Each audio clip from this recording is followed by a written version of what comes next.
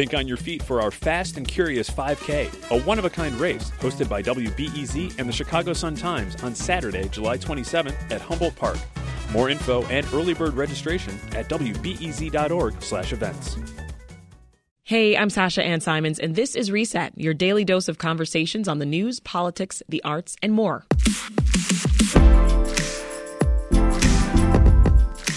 How do you take your coffee? A little cream? Some sugar? Just black? How about with an egg in it? We got a message from a Reset listener looking for a cup of Swedish egg coffee in Chicago. It's also called Lutheran Church Basement coffee. If you've never had it, it's brewed by mashing up a whole egg with coffee grounds. That extracts the bitterness out of the coffee. We assigned one of our producers to track down a cup of coffee as part of Reset Lost and Found. That's a new series where we're helping listeners find things that they're looking for around the Chicago area. Joining us is Reset producer Claire Hyman. Hey, Sasha. Good to see you in studio. So good to be here. Tell us about this email that you got from Reset listener Elizabeth, right? Yes. So we got an email a couple weeks ago from Elizabeth, who's from Winfield, Illinois.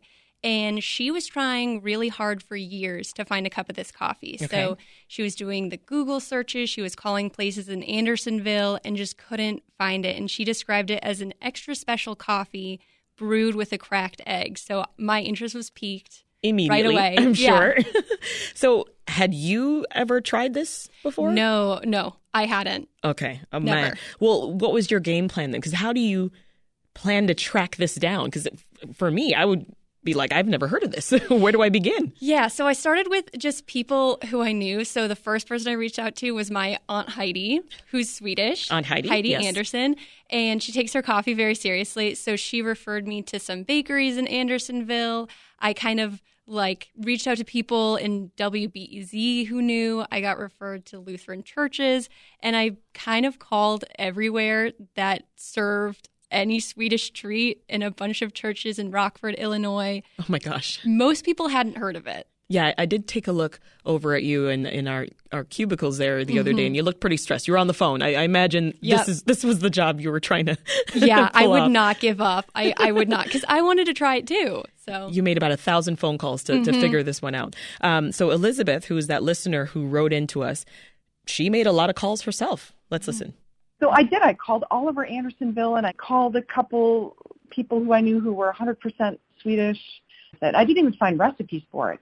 But I made all kinds of phone calls and Google searches a couple years ago to find it before my friend who told me about it died.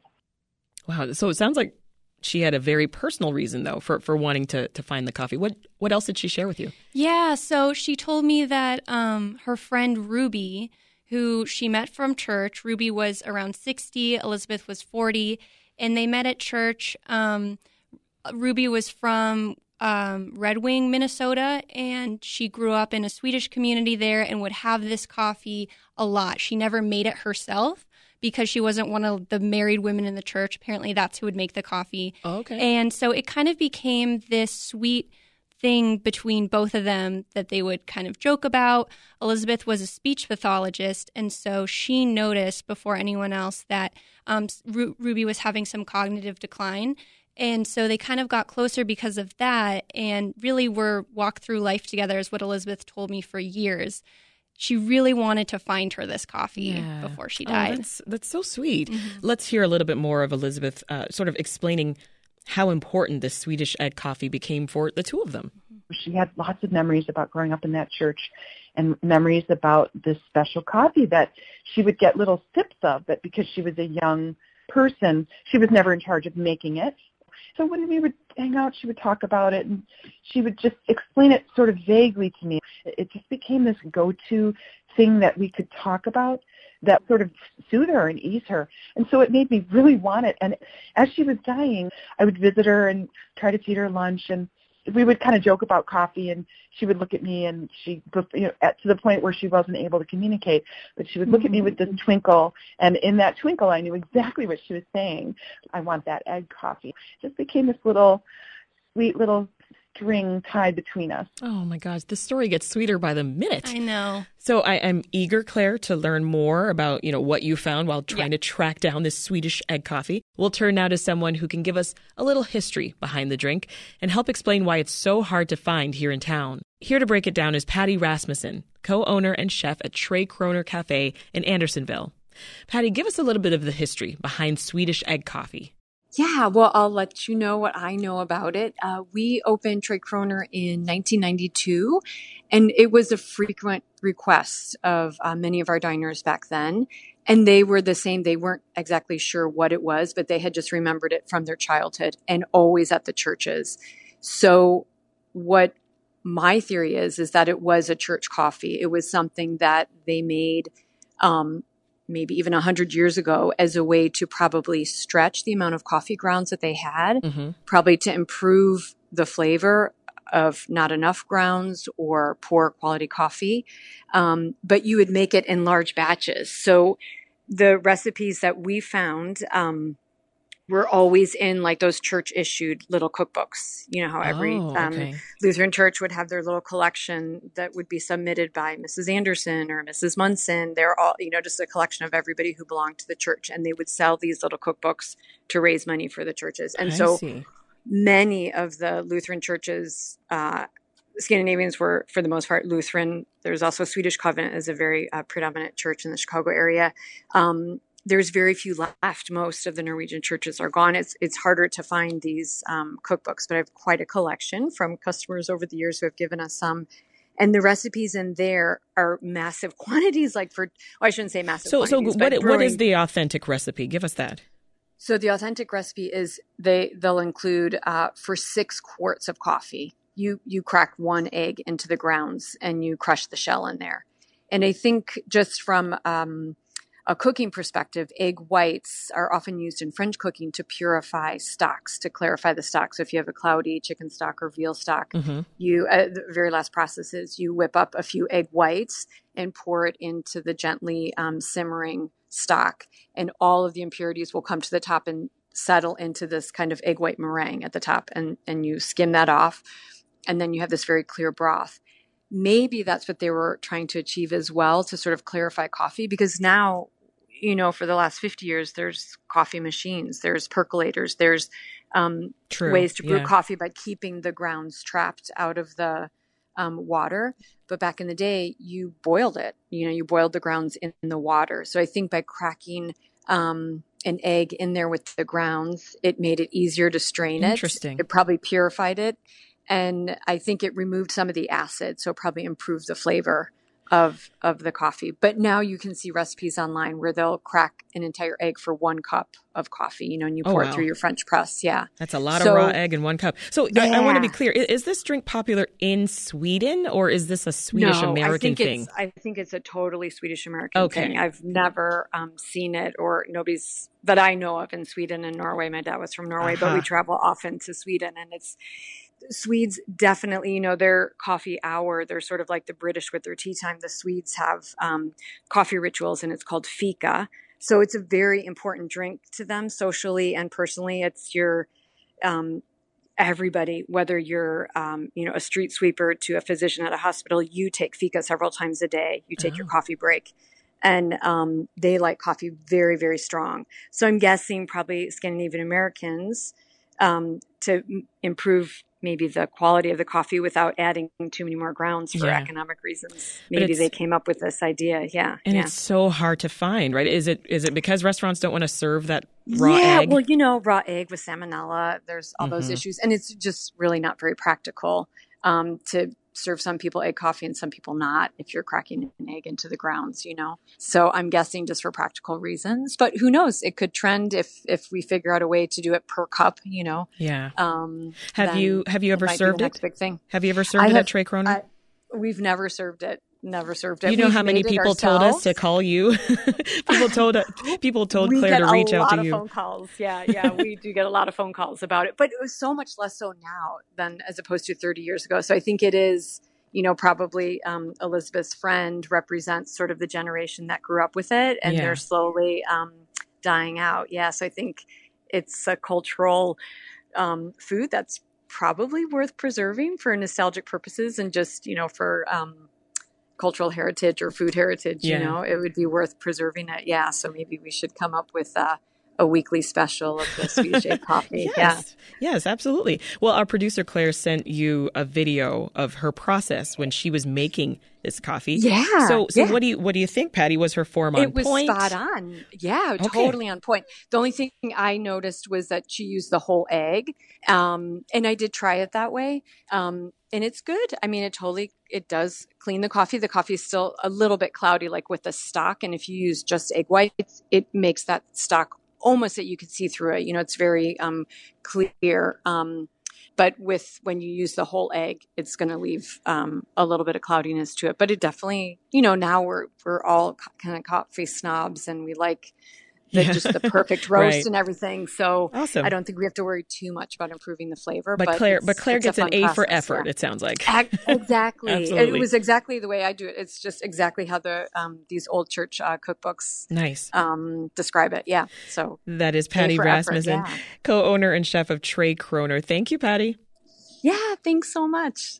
Reset producer Claire Hyman is still with us. How are you feeling? Patty said you did a good job. I'm so happy right now. So since we couldn't find a place that made it, I just decided I needed to learn to make it myself. So thank you so much, Chef Patty. And I know you enlisted some help from a friend.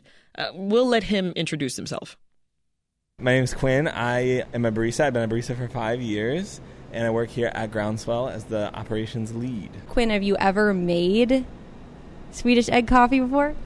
No. I think the first time I ever heard of it was literally listening to Reset while I was doing a delivery, which was like last week, and then you texted me. Oh my goodness. So he heard about it here on this show. Yeah. So since he hasn't made it before, did he use a recipe? Yes. So we tried out a couple different kinds. We tried out one that made the big vat of coffee, which Patty was talking about. Mm-hmm. And then we also tried one that kind of made about 2 cups. So this is the type that I think people would be more likely to make at home. And then Quinn tried his own, which was in kind of a pour-over contraption. So one was a HuffPost recipe. The other one was from this place called Spruce Eats. Okay. And then the third was Quinn's invention. Quinn's invention. All right, let's listen to how this process went, because I'm truly dying to know. This is from when you were making that big vat of coffee. Right. 9 cups of water, bring it to a boil. So we're going to do that.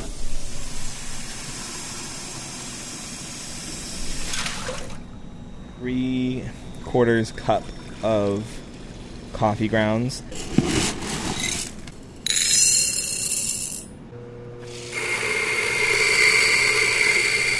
My fear is cooking the egg. I think I'm going to crack it into there and then just drop the shell in.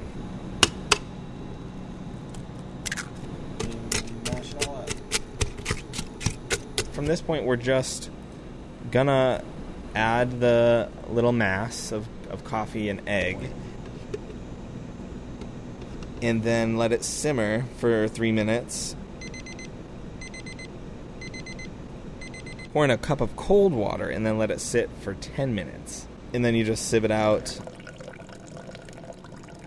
Okay, now let's have a little taste, shall we? It's like really, really mild. I mean, I knew it would be the ratio. 1 to 50 is like absurd. So it's mostly water. I mean, it certainly doesn't taste eggy. It's not eggy. I'm getting a little yolk. No, I'm into this. That's my biggest beef with coffee is the bitterness. So I would say this is pretty good. So it sounds like you like the drink. Yeah, I loved it. And I know that you're not a coffee drinker, Sasha. I'm not. So I honestly think if it's going to be anything, it might be Swedish egg coffee for you. Are you making Swedish egg coffee every morning? Because that's the only thing that would convince me. I'm not doing that yet. But I think I really, really liked it. It was very sweet, very smooth. Mm-hmm. So I recommend it. But I'm not there yet. Not there yet. Well, what'd you learn from this investigation? I think I learned that Chicago and Illinois in general has a really large Swedish population. I don't know if I appreciated that at first. And it was just so great getting to hear Elizabeth's story with her friend Ruby and how this was such a important part of their friendship and an inside joke that, we got to explore. And the thing is, I saw Elizabeth's initial email. Yeah. It was maybe 3-4 sentences.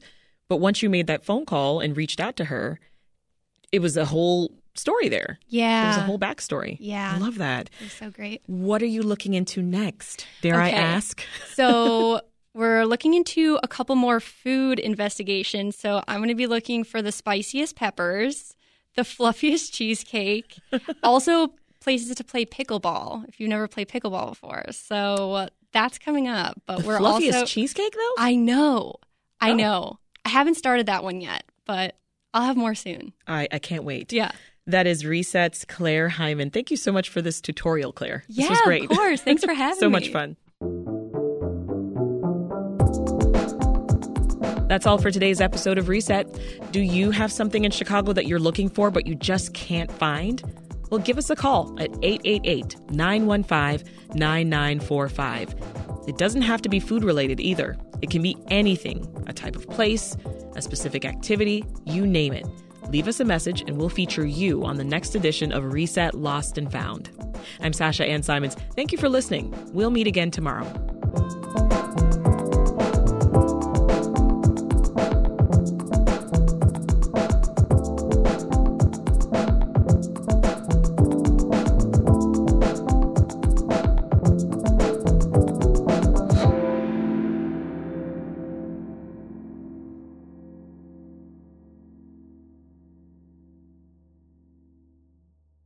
Thanks for listening to the news live on WBEZ and NPR. The WBEZ stream sounds great in the kitchen on your smart speaker and anywhere on the WBEZ app. Listen every day.